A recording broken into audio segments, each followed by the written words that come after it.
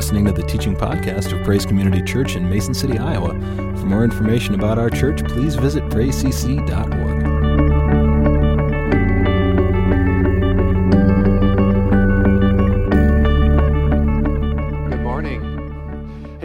Started a new series last week where we're really kind of looking at holiness, looking at what it is and what it means to be holy as God is holy.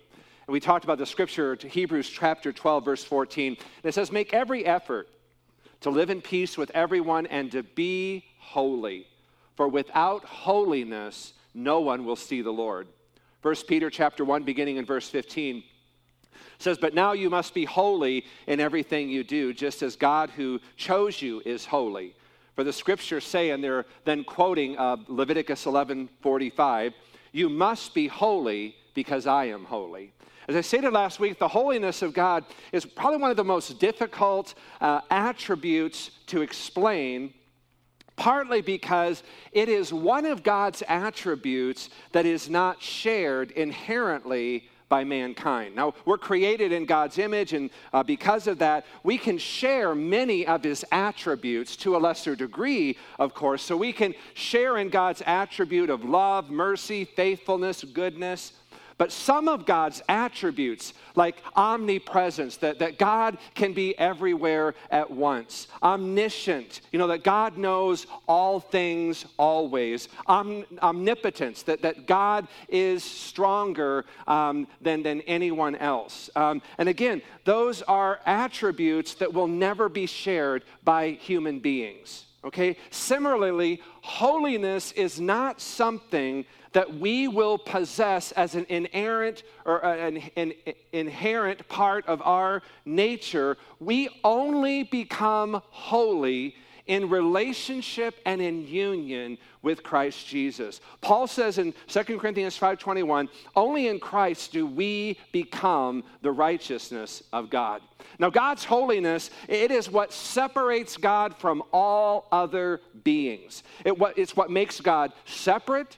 It's what distinguishes him from everything and anyone else. God's holiness, it is more than just his perfection. It's more than just purity. It is, in its essence, it is his otherness, if that makes any sense. I loved how Jim kind of talked about that, just being that God has created you to dwell in his presence. And that is true. God has separated you. That's what holiness is. It's separating. And God has separated us unto himself so we can experience his presence, his holiness. And so again, that holiness, it is God's transcendence. He is so high and lifted up. He is so far above and beyond anyone or anything. God's holiness, it embodies the mystery of his awesomeness. And it really causes us just to gaze in wonder at him as we begin to kind of just comprehend and take in just a little of his majesty. And again, we talked about this last week. This is what I would call the beauty of holiness. Last week we talked about, again, how holiness, it really is more a state of being rather than doing. Again, we talked about the holiness movement. And I think what a lot of us remember from the holiness movement is just the list of rules, the cannot do's. No drinking, no smoking, no going to movies, no dancing, no playing cards. I mean, there was just a long list of cannot do's. And again, and so a lot of times we kind of just think our holiness really is more about what we do before. It's not. Your holiness before God is more about your being than it is about your doing. What you do for God, the ways you serve him, the ways your spiritual gifts serve one another, your obedience to his command, the fruit of your life, all of that is extremely important. And I'm not minimizing, I don't want to downplay that, okay? All of that is an indispensable part of our Christian life, but all of that is secondary to our relationship, our intimacy with God.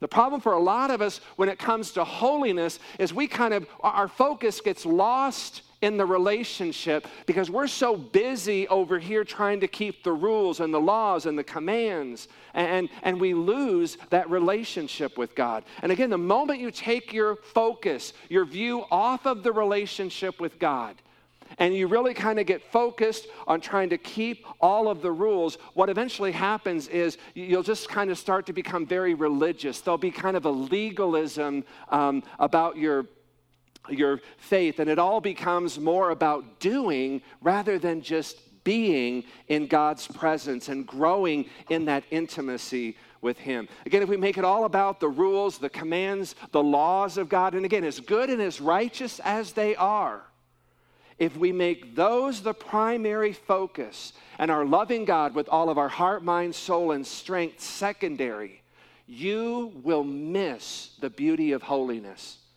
which is knowing we have been set apart. That's what holiness is. It's being separated. It is being set apart for a very, very specific purpose. And that purpose of God is that you will be fully loved and accepted by Him, and learning to love Him in return with all of your heart, mind, soul, and strength, loving your neighbor as yourself. So with this in mind, I'm going to kind of skip because I didn't get to some of what I wanted to talk about first. So it's just all the baptisms this morning, which is an awesome thing. So with that in mind, I want to just look at the issue of sin. And how does it play out in our relationship with God, especially as believers in light of holiness? Does sin, the question I want to answer today, does sin make us any less holy in the sight of God? Now, there's a doctrine out there that is being taught in some churches, and it's known as perfectionism or sinless perfection. And what it teaches is that it states it is possible for a Christian to go the rest of their lives without ever committing a sin. Now, while it's true, I don't believe Christians have to sin, I think it's equally true, and I think we can just base this on our own personal experience, can't we? I think it's not possible for a Christian to go the rest of their lives without ever sinning again. Again, the evidence is all around us, right? When God saves us, again, God's intent, His goal isn't to make you perfect. His goal is to make you forgiven, redeemed. And people who go around claiming perfection or sinlessness, I mean, they may be talking a good talk, but I'll guarantee you, you hang around them long enough or you get to know the people they run closest to, you'll see a whole different story. Again, this is one of the myths of holiness. We're not made holy so that we never sin again. We are made holy, we are set apart so that we can have this living, dynamic relationship with God. And He has made provisions for you and I for that ongoing need of forgiveness through the shed blood of Christ. That's why Jesus came and died and His blood was shed so that we could have forgiveness of our sins. Now, sin really is kind of defined as that which is opposed to the character and the will of God. Anything that opposes the character, the will of God would be sin. Sin is something, again, oftentimes we don't take sin serious enough. And we don't really understand the depravity, the deepness of how deep sin runs within us. It is something that has permeated our whole being. So that it is virtually impossible to understand who we are. I think it's impossible to really appreciate the cross of Christ. It is impossible to truly appreciate the shed blood of Christ without understanding the depth and the depravity of sin. People, both believers and unbelievers, sin both in action and attitude. And the Apostle Paul describes 3 basic kinds of sin in his epistles. So to understand how sin makes us the kind of people we are, it's important to understand these 3 different kinds or types of sin. First kind of sin described in Scripture is personal sin. Now, Paul in Romans chapter 3, he's making this comparison between the Gentiles and the Jews. And here's what he says: there's no difference between you. For all have sinned, All have come short of the glory of God. So a personal sin may be something that is a sin of commission, that is doing something that we know is wrong. It can be a sin of omission, failing to do something we know is right to do. So personal sin, it can come out and be expressed as an act or an attitude. Sinful acts, again, are produced by people with sinful attitudes. Mark 7, beginning in verse 21, Jesus kind of describes it this way. He says, from within, from the heart of men proceed the evil thoughts, fornications, thefts, murders, adultery, deeds of coveting and wickedness, as well as deceit, sensuality, envy, slander, pride, and foolishness. He said, all of these evil things proceed from within and is what defiles the man. Again, that's why Jesus kind of equates anger with murder and lust with fornication. When we as Christians or believers, when we commit sin, again, our fellowship with God is broken. Our fellowship with God, it's disrupted, but not our sonship. And I'm going to say more about that in just a moment. The broken fellowship that we have between us and God when we sin, again, as we confess that sin, the blood of Christ cleanses us, and God accepts and forgives and renews and restores us. Now again, if a person's not a Christian, okay, they will not experience fellowship with God until they've placed their faith and trust in Jesus Christ. Now again, Scripture will use a variety of different terms when it's talking about personal sin. Paul kind of talks about that in Romans 3 as falling short. We just alluded to that one. Isaiah kind of sees it as going astray in Isaiah 53. King David uses the word transgression in his sin with Bathsheba there in Psalm 51. And Paul uses the word trespass in Ephesians chapter 2. Verse 1. Second kind of sin described in Scripture is what is called our sin nature. Now, the word sin, you'll find in Scriptures, it will occur in both the singular and the plural, okay? Usually when the word occurs as a singular noun, it is referring to the sin nature of people. And all of us have a sin nature, and we got that the moment we were conceived. David says this in Psalm 51, chapter 5. Again, this is coming out of his adulterous affair with Bathsheba. He said, behold, this is part of his confession, behold, I was brought forth in iniquity, and in sin, my mother conceived me. Again, that is from the moment of our conception, that sin nature is within us. The Apostle John noted in 1 John 1:8, he said, if we say that we have no sin, again, see, that's in the singular. And what he's saying there is if we say we have no sin nature, we deceive ourselves, and the truth is not in us. So again, the Bible describes sin as having kind of a negative influence on our intellect, our conscience, and again, those are two aspects of our personality. And therefore, our sin negatively impacts our personality. It's our sin nature that kind of tempts and influences us to sin. So once we're born again, and this is the important thing to understand, and this is where some of this teaching of sinless perfection, in my opinion, is a very dangerous teaching. Once we're born again, our sin nature is no longer dominating or in control of us.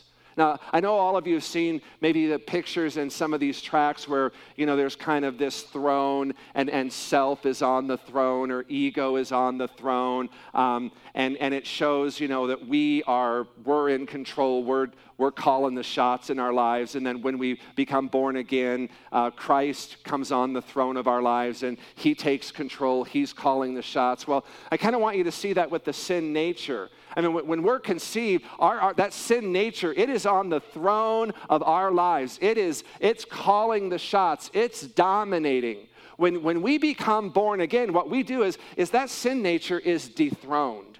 It is no longer dominating us. It is no longer in control of us. We now have a new nature. We are a new creation through the power of the Holy Spirit. And that new nature is now dominating. That new creation is now in control through the power and the presence of the Holy Spirit. And that is what will enable us to do those good works God has planned and purposed for us. Now, it's important to remember that even though the old man, the sin nature has been dethroned, it's no longer in control, it is still in there. It is still in us. And it is seeking, it is fighting to regain its place and position of dominance in our lives. This is part of the spiritual warfare that you sense, this wrestling that we all feel from time to time between our flesh and our spirit. The spirit is willing, but the flesh is weak. Okay, there's that battle. There is this warfare. Our flesh, that old sin nature, it's set on sinning. It wants to continue to rebel against God, just like it did before you became born again. Our spirit man, however, that new creation, it is set. We want to please God, and we want to enjoy intimate fellowship with Him. And so there is this struggle between that sin nature that's still in us and that new creation that we are becoming through Christ Jesus. That's what Paul's kind of alluding to there. When he says in Galatians 5:17, he says, "For it is the flesh sets its desire against the Spirit, and the Spirit against the flesh. For these are in opposition to one another, so that you may not do the things that you please." So there's this battle, this tug of war, this back and forth between the flesh and the Spirit. Peter tells us in 1 Peter chapter 2, verse 11, and again, he's writing to believers here. "Beloved, I urge you as aliens and strangers to abstain from fleshly lust which wage war against the soul." So again, that old nature, that sin nature, it's waging war with that new nature, that new creation, our born-again nature. And that continues until we die or Jesus comes again. The third way sin is described in Scripture is as imputed sin. Now, the word impute, it kind of literally means to ascribe to reckon over. It can kind of be almost like a transferring to. Romans 5:12 describes it this way: "As by one man sin entered into the world." Who's he talking about there? Adam. Said by one man began, and it was through that one man that sin came in and entered into the world. And with that, he says, and death by sin. It wasn't just sin that Adam brought in, but he also brought in death. And so passed or imputed upon all men. For that all have sinned. Again, if you make a purchase with a credit card, okay, that purchase is imputed. It's transferred into your account on your credit statement. In the same way, the sin of Adam, it is imputed, it is transferred onto the whole human race. And this is done because Adam, he was kind of the seminal and representative head of the human race. So just as a child, they may partake in the wise or unwise financial decisions or investments of a parent. So we live with the consequences of the imputed sin of our father, Adam. Just as citizens live with the consequences of decisions made by those who represent us in government, so we also live with the consequences of our representatives' decision in the Garden of Eden. Now again, we hear that, we look at that, and we think, that's not fair. That was Adam. That wasn't me. But again, our willingness to so readily engage in sin like Adam suggests we would have eventually done the same thing Adam did, given enough time. So God not only imputes Adam's sin to the whole human race, but Scripture says He also imputes Christ's righteousness to all who believe in Romans 5:21. So the biblical remedy for imputed sin is the imputed righteousness of Christ.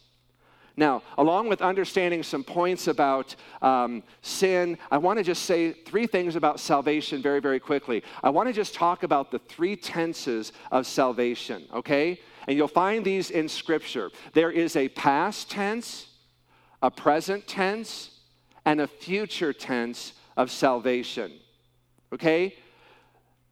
So as believers, we have been saved from the penalty of sin. Okay, that's past tense. That's the past tense work of salvation. We have been saved from the penalty of sin, which we know is eternal separation from God. It is death. Okay? We are being saved from the penalty of sin present. We are being saved from the power of sin. That is present tense work of salvation in us. So we've been saved from the presence of sin, or from the power of sin, and one day we will be saved from the presence of sin. So past tense, we've been saved from the penalty. We've been saved in the present tense from the power, and in the future tense, we're going to be saved from the presence of sin. We've been saved from the penalty of sin by the death of Jesus on the cross. We're being saved by the power of sin today through the working of the Holy Spirit in us. And we will be saved from the presence of sin to come when Jesus returns. Now in John chapter 1, 1 John, he's dealing with the second tense of salvation. He's dealing with the present tense. John's dealing with the problem of how do we as believers overcome the power of sin. So it's acknowledging there is a power of sin that is at work around us. There is a sin nature in us that wants to kind of comply with that in the flesh. And so he's trying to help us to understand how to overcome the power of sin. And that way, as a believer, when we do sin, we know exactly what to do. Ultimately, John wants to teach us how to really avoid that as much as possible. Okay? That's ultimately John's real concern. For he says in chapter 2, verse 1, he says, I'm writing these things so that you may not sin. Then he goes on and says, if anyone does sin, we have an advocate with the Father, Jesus Christ the righteous. And so again, he's giving to us the answer, the solution for the Christian is found there in 1 John 1:9. If we confess our sins, again, notice that's plural, and that is talking to the acts of sin. He says, God is faithful and just to forgive us our sins and to cleanse us from all unrighteousness. So how does all of this affect our relationship with God, His holiness, and our call to holiness as He is holy? So here's the thing. When a Christian sins and then conceals it, rather than confessing it, it disrupts our fellowship with God. Now notice I said fellowship and not sonship. The disciple John, who wrote the Gospel of John, he also wrote 1st, 2nd, 3rd John, understood there really are two aspects to relationship with God. One is fellowship, the other is sonship. John 1:12 says, but as many as received Jesus, to them he gave the authority to become children or sons of God. See, when you're born again, you're born into the family of God. You are born again as a son, as a daughter of the Most High God. And that sonship can never be lost. But fellowship with God through our sins can be disrupted. So again, there is a difference there between sonship and relationship. Sonship is a matter of life. I think it's 1 John 5:12 says, he who has the Son has life. He who does not have the Son does not have life. That's sonship. Either you're born again or you're not. Either you're a child of God or you're not. Fellowship is a matter of light and darkness. You'll always be fully accepted in the sight of God, even though some of the things you do may not be acceptable in the sight of God. Story of the prodigal son. I want to get to that because I think that gives probably the clearest illustration example, again, of that sonship versus fellowship. Happens there in Luke 15, and it's just one of the greatest testimonies, I think, to what I'm trying to say here this morning. Many of us are very familiar with the story. Those of you that are not, I would encourage you to go home and read Luke 15. Remember that the younger son comes to his father one day, and he basically tells his father, yeah, I can't wait around here any longer waiting for you to die. So can I just have my share of the inheritance now? Now, you got to understand the son's request. It is cruel. It is cold. It is callous. It is shocking. I would imagine as Jesus is telling this portion of the story, there's probably just a gasp that goes out when Jesus tells the request that this son makes to his father. So the father agrees and gives his son his money. The son goes off to a distant land and he squanders all of it on wine, women, and song, and eventually spends his last penny, ends up friendless, alone on a farm feeding pigs, which again, that is the lowest rung. That is the bottom of the barrel in Jewish living. You couldn't sink any lower than that. At some point, it says that the prodigal came to his senses, or he has this thought that if I'll just go back to my father's house and beg him to take me back, not as a son, but just as a servant, it just might work. And so he sets off, and as he goes, you get this sense he's kind of memorizing the speech that he's going to give to his father when he sees him. And the way Jesus tells the story, he says, as the father sees him coming from a distance, says the father felt compassion for him, says he ran to him, fell down, embraced him, and just began to smother him in kisses. Now listen to what the son says to his father. Father, I have sinned against heaven and in your sight. I am no longer worthy to be called your son. See, that's what sin does in the life of a believer. It causes us to question our worthiness before God. And it's interesting because if you go back in the story and you kind of read all of what the son was prepared to say to his father, all he gets out are those words, I've sinned against heaven and in your sight. I'm no longer worthy to be called your son. The father just cuts him off. Doesn't allow him to say any more. He said to his slaves, quickly bring out the best robe, put it on him, put a signet ring on his hand, sandals on his feet, bring the fatted calf, kill it, let it celebrate. For this son of mine was dead and has now come to life again. He was lost but has now been found. And they began to celebrate. Again, the fellowship between the father and the son had been restored. He just simply said, Father, I sinned against you and heaven. There's confession there. And immediately, fellowship is restored, but sonship was never lost, even though he questioned it. I'm no longer worthy to be called your son. But the father right away says, quickly, bring these things out for my son. Remember the older son, he comes home, hears and sees the celebration, the singing and the dancing, and he asks what's going on, and he's told his younger brother has returned safe and sound. Remember the reaction of the older brother? He gets really angry. His father goes to him, and he kind of just begins to plead with him. He says, come, join us in this celebration.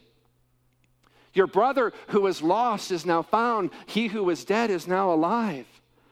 Look at the response of the older son to his father. Look, for so many years I have been serving you, and I never neglected a command, a rule, a regulation. Never violated ever one of them. And yet you have never given me a young goat so I might celebrate with my friends. But when this son of yours comes, who has devoured your wealth with prostitutes, you kill the fatted calf for him. Listen to the father's response. Son, you have always been with me. See, once that sonship begins, you're always with God. That nothing will disrupt that. Nothing will come in between you and the love of God. It says, son, you have always been with me. Now get this last statement. All that is mine is yours. Do you know why he missed that? Do you know why he did not understand that last statement there? All that is mine is yours. He was so preoccupied, so devoted, so focused to the rules, to the regulations, to the commands. He even said so, that he lost relationship with the Father. Folks, every time you lose this and it becomes about this, you're going to miss the beauty of holiness, which is all that is his is yours. And when this becomes a distraction to this, you are going to miss the beauty of holiness. You're going to miss what you have been set apart, what you have been separated unto, and that is that intimacy. It is that dynamic relationship with the Father. Amen? Let's stand. Father, we just pray this morning, and I just pray specifically, Father, for any of those who may be here this morning that may be kind of that prodigal son. That God, maybe they've been kind of running from you, and God, they kind of look at their sins, God, and they feel like it has just made them unworthy in your sight.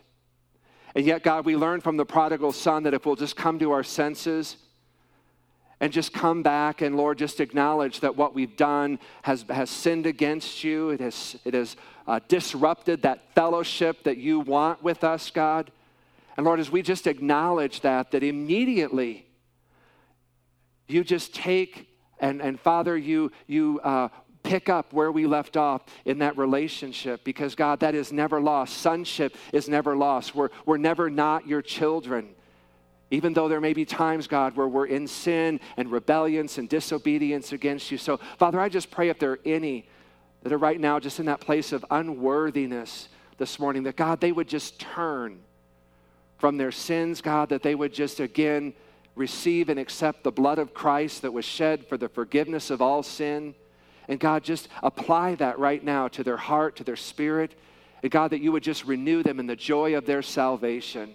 Father, I also pray maybe for those that are like the older brother, that God, they're just so into keeping the rules and the laws and the regulations that God, they have lost again the joy of the relationship, of what it means to be holy, of what it means to be set apart, to be able to experience again that unique, dynamic, living relationship with you. And God, as you plead with us to come to join you. And God, I pray, Lord, if there's any older brothers here, that God, we would heed your call to come and to be restored, to join in that celebration of life. So, Father, we just ask, Lord, that you see our hearts. And God, you know where we struggle. You know how the enemy tries to deceive us into thinking that, again, Lord, when we sin, that it breaks, again, that sonship. And so, God, I just pray, Lord, you'll just, again, renew our minds, renew our hearts, renew our spirits. And God, just instill in us that sense that nothing will ever separate us from your love, which is in Christ Jesus. We just thank you for all of this. In his name we pray. Amen. Thanks for listening. For more information about Praise Community Church, including gathering times and events, please visit us at praisecc.org.